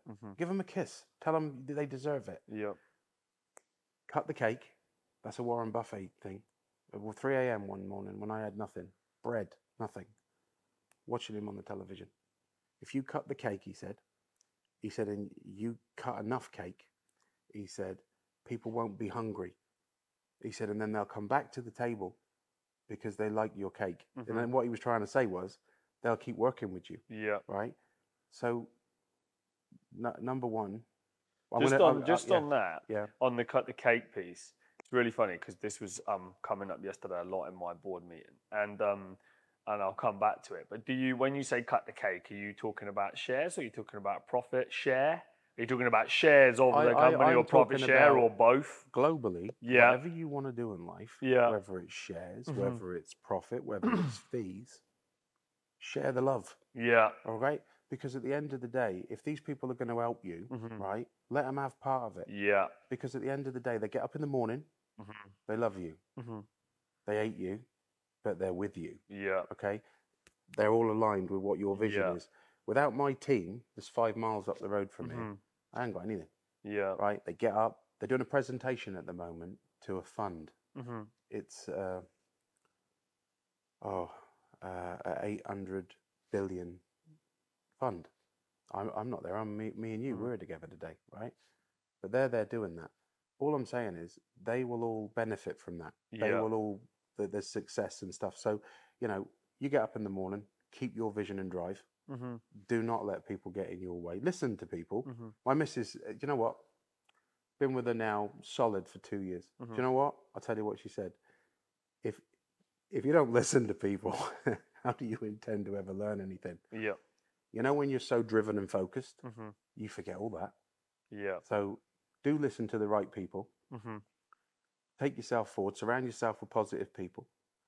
And just, when I said about cutting the cake, say, you know, if we get here, you can have some shares, or we get here, I'll give you a fee, or I'll do something. But don't ever be frightened of giving money to people to help yourself. Don't be greedy, mate. Because if you're greedy, you ain't going to get there. Yeah. And you know what? I could have pitfalls. I could lose it all. I could, you know, I could make it again. I don't know, right? Yeah. But all I'm saying is, if you focus on being too greedy or holding on too tight and not sharing, you won't get there, mate. We were talking yesterday about raising finance. And I was saying, I want to build this business. I want it to go fast. I need cash. We need fuel. I want to do these things. I don't want to take ages doing it and do it slowly. And our chairman, he's a great guy, and he plays devil's advocate always with me. That's why I hired him. Yeah. And he's saying, but you could do it slower, and then you can get 100%, the big piece of, at the minute it's the big piece of a small pie. He thinks it'll be a big piece of a big pie, but I'm saying I'd rather have a small piece of a big pie and work with great people along the way, bring in the right shareholders, not just people that are going to give me money, because raising finance, I want to partner with the right people and give shares to the right people for either mentorship or finance, or both. But what about an exit? Yeah, think about that. Yeah, Your business, once it starts having multiples, right, every year, you know what? You might bring a partner in that knows how to float a business. Absolutely. Exit a business. But with all the greatest respect, I don't know how to do that. Yeah. Right? The people that we have now that are coming into this business, they know exactly what to do. Yeah. They are a Formula One driver in a Formula One race. What I'm saying is, you need that, mate. Yeah. But don't get anyone who's arrogant, because if someone comes in and they're too arrogant, confidence and arrogance is a fine line. Yeah. But with you, if as long as you're steering it, and as long as you get the right people in, just make sure they're the right people. But you will get your money and you will do it. But don't lose your drive and your vision. You can feel it. Mate. You're sat in the chair and you can feel it coming off of you. You want to get on. Yeah. It's no one's above or beneath anybody, but it's equality, and it's lovely to see. And I think you'll do well, and I hope you do. But just must cut the cake. Takes a bit of time, doesn't it, to kind of re-believe in yourself again, I think, as well. When you have a big loss or a hard loss, it takes that time to ignite that self-belief. And it's taken me a little bit of time to get back to it. I feel like I'm in a much better mental place than I was a couple of years. I feel strong again, feel ready to take it on again, and ready to go big with it. Yeah, no, and you will do, and it's 100% right. But the thing is, at the end of the day, is that it does. But then you're a better look, do I know? I don't know. But I'm 90% sure that you're a better person for it. Yeah. I do. And you'll deal with things better. And you'll look at things in a different way. Yeah. You'll think, I've done that before, I don't like that. Learn from the mistakes. And then you'll take that Lord Sugar and, God love the dear old boy, you'll stick it to him. Yeah. Can I be honest, and I'm sorry about this because it's not right, I shouldn't want to swear, but those are the sort of comments that you're like, yeah, fuck him. Do you understand what I mean? And I'm sorry, but that's what it is. That's life, and there's no fuel. Yeah, 100%. And he'd sit, that man, if he ever watched this podcast, and he'll laugh over that. And he'd just think to himself, do you know what? I always think whether he said it on purpose or he just said it because they say it because they can, but sometimes, like the man will look back at things and think to himself, cool, look at that. I said that and it motivated him. Yeah. I don't personally think that man's got any great evil in him. He's just come from a different side of the track. Yeah. And sometimes, it's hard, isn't it? But if it's driven you, it's good. Good luck to you, I've had it with people, honestly. The guy at different times I probably wanted to kill him. Do you understand what I mean? But at the end of the day, he now fuels me beliefs, and he's underpinned a lot of me things I do in business. So you take the knocks, don't you, and try to do something with them. How have you found building teams? Because you say that's a lot of your success comes down to the people that you surround yourself with in your team. How have you found building teams? Did you have you just been able to take it on naturally, or you've learned over time? Because what do you got, about 500 people in your businesses across the board? We've got about collectively through all investments and businesses about 1,600 people. Wow! And for me, I don't manage that day to day. But when we built the teams, I'd say to them, when we do this deal, it's not all about bonuses. But I'd say, sorry for these words, my friend, but I'll cut the cake a bit with you. Yeah. And I did. And even if they were, my accounts team, who I love, they're all important to me. Instead of them saying, I get this much money every year, there'd be a bonus and a bonus. Because I remember my ex-business partner, when people used to come to him and say to him, can we get a raise? He said, no, but I tell you what I will give you. He said, I'll give you the satisfaction that you have a job in the morning. And that's boring, mate. Yeah. Dear people, honestly, it used to soul destroy him. I used to watch him. And he's a guy that really, he employs 2,000 people, but he was a morale destroyer. So what I took from that, sorry to go back, I never want to do that to anybody. Yeah. So when we got together, there would be a bonus. There'd be another bonus. we did well. We did a refinance and a restructure. I mean, I've restructured and refinanced the businesses and then given like each person not all of them, but a bonus. And it's not the food chain, but it's like the chain of command, like, and it would be pro rata. So even the people that are down on the sites, looking after the sites, making them all pretty, locations, like cleaning up, brushing up, maintenance, to people that are in senior management, that all have a bonus, but regular. And then, like, if we hit a target, if we sell homes, they'd have a group email. Thousands of people this email they go to. Boom, we've sold another home. Boom, we've sold another home. Boom, because they felt they was part of it. Yeah. And all I wanted to do, really, if you're asking the question, is to make them feel part of it. There's good and bad people. The only thing that, and I'm not a professor at this. Different times I have carried the wrong people in business, but I think you must have a rule of 3 strikes and you're out.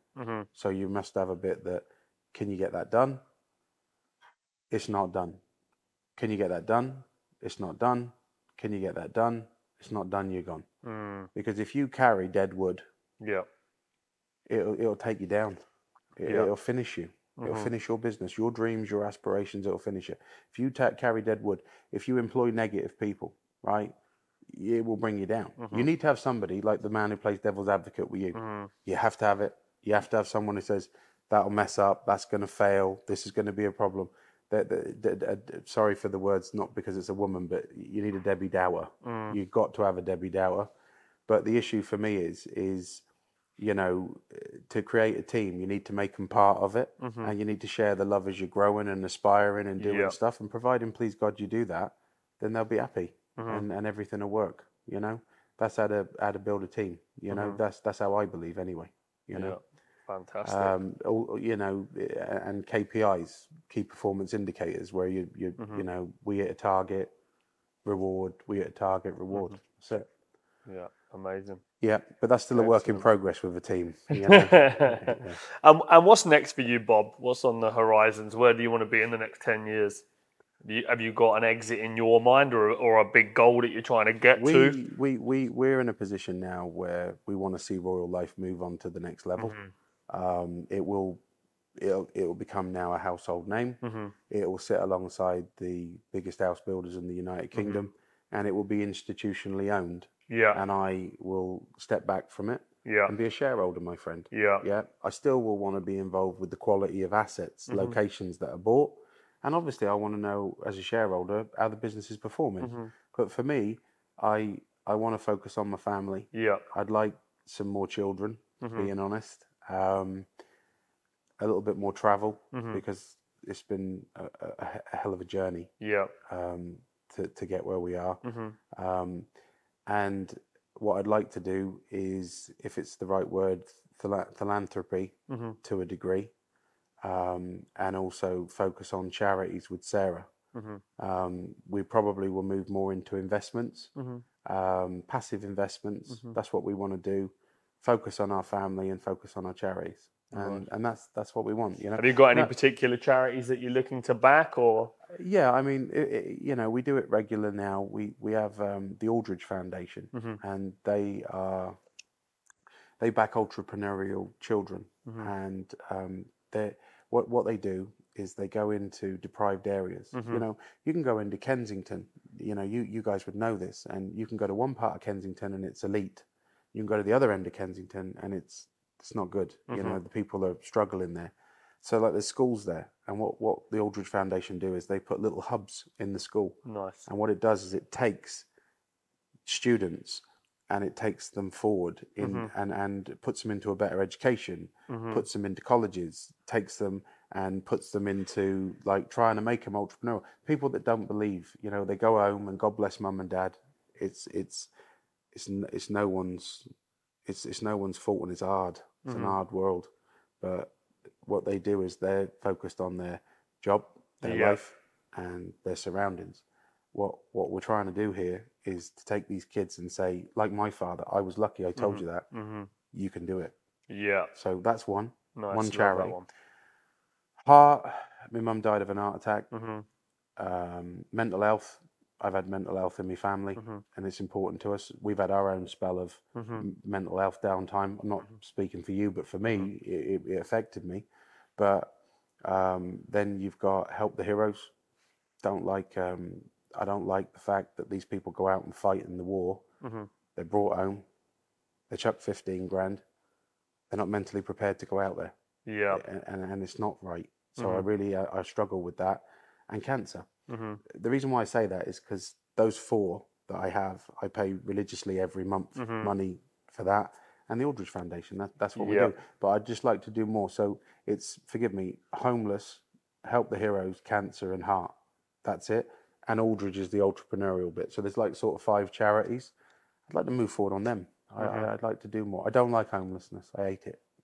Look at me. Look at my own. Do you know, I'm grateful to have it. But like, if I walk past someone, how big is this house? About 30,000 square feet. Wow. Yeah, and that I love it. I'm grateful for it. I'm grateful for everything we got. I do try to give back to people and help people. But I am literally grateful for everything. But the charity thing, I want to do it. I want to do a lot more. And I want to put the money into the right usages so that it goes into the right hands. I'd love to see less homelessness. I don't like it. I'm not good at walking past people. If I see it's genuine, and you know what I mean, you can go to somebody who's trying to cop money, forgive me, or take money off of you and me, and they're not real. But when you know it's real, they could take everything out of my pocket. They could have it. I've done it. And I'm the worst in the world. If I've had a drink in a pub and I walk out, I'd give them everything I got in my pocket. I can't because I hate it. I don't like it. And you know what? The Prince of Wales is the same. You know, the Prince of Wales is one of the greatest supporters for homeless people, and I love that about him. He's a good guy. There you go. That's what I want to do. Amazing. Good stuff. And finally, what do you enjoy spending your money on? I know you're not about the materialistic stuff now so much, but what do you enjoy? Is it cars? Is it houses? Well, obviously houses, holidays. To start with, boats, yachts. I love my family. I love cars. Yep. I was a passion. I love motors. I've always loved What's motors. your favourite? I've got a Ferrari SF90 convertible. Yeah. And it's a beautifully fast car. I love it. It's red, whatever. I think it's great. G-Wagon. We've got a Rolls Royce Cullinan. I love those cars. You know, I love cars. And anyone that's lent me any money, they haven't lent me money to buy cars. Yeah. But what I am saying to you is everyone knows I love cars. Yeah. I like holidays. Yeah. I love holidays. I love to travel across Europe. Yeah. What's your favorite destination? I like the Côte d'Azur. I love, like, from, say, Monaco to Saint-Tropez. Not about materialistic. I used to work there when I was 15 years old. Yeah. You know, I used to wait tables. Yeah. And, and do things there because we used to do a lot of groundwork when I was a young kid across the Côte d'Azur. Oh, nice. And we do all that and we do well. But the boys, they would travel home on a plane from Nice, and they'd come home, and you can imagine young boys like me and all. Like, what you would do is you would spend your money going to a nightclub, spend your money having a fantastic weekend, and then you were back on Monday to go to work. Yeah, I couldn't do that. Yeah, I wanted to save some money, so what I ended up doing was getting the train into. I don't know how it happened. I sat there one day, and I'm in Monte Carlo, at the public beach.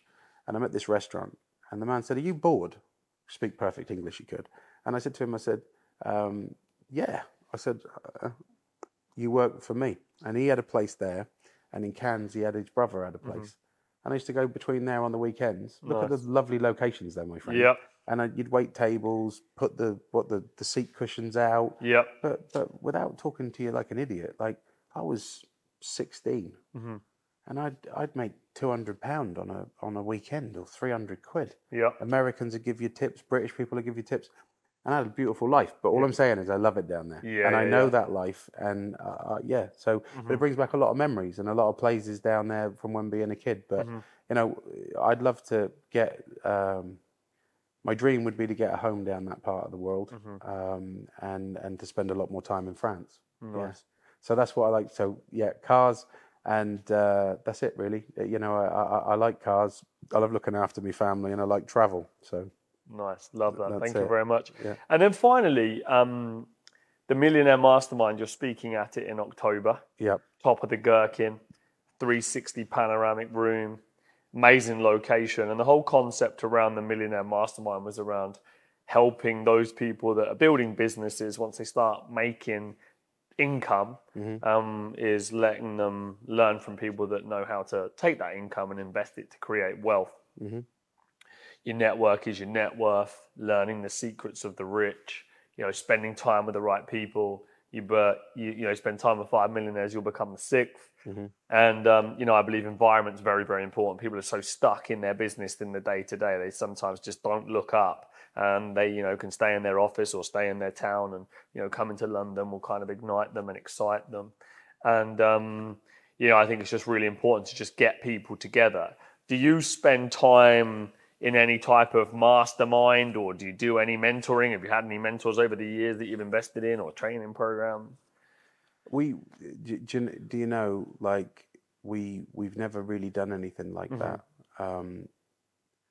It's difficult because when you say things to me like that, it's about self-belief. I believe in myself. Yeah. But like when you say things like that about, do I have any mentors? Yeah. Forgive me for going back to it. I've got a guy called Rory Hardick, bit of a mentor. A guy called, Arthur Phillips. He doesn't know it. He's a bit of a mentor to me. And it was my father. That was it. So for me, I'd love to be more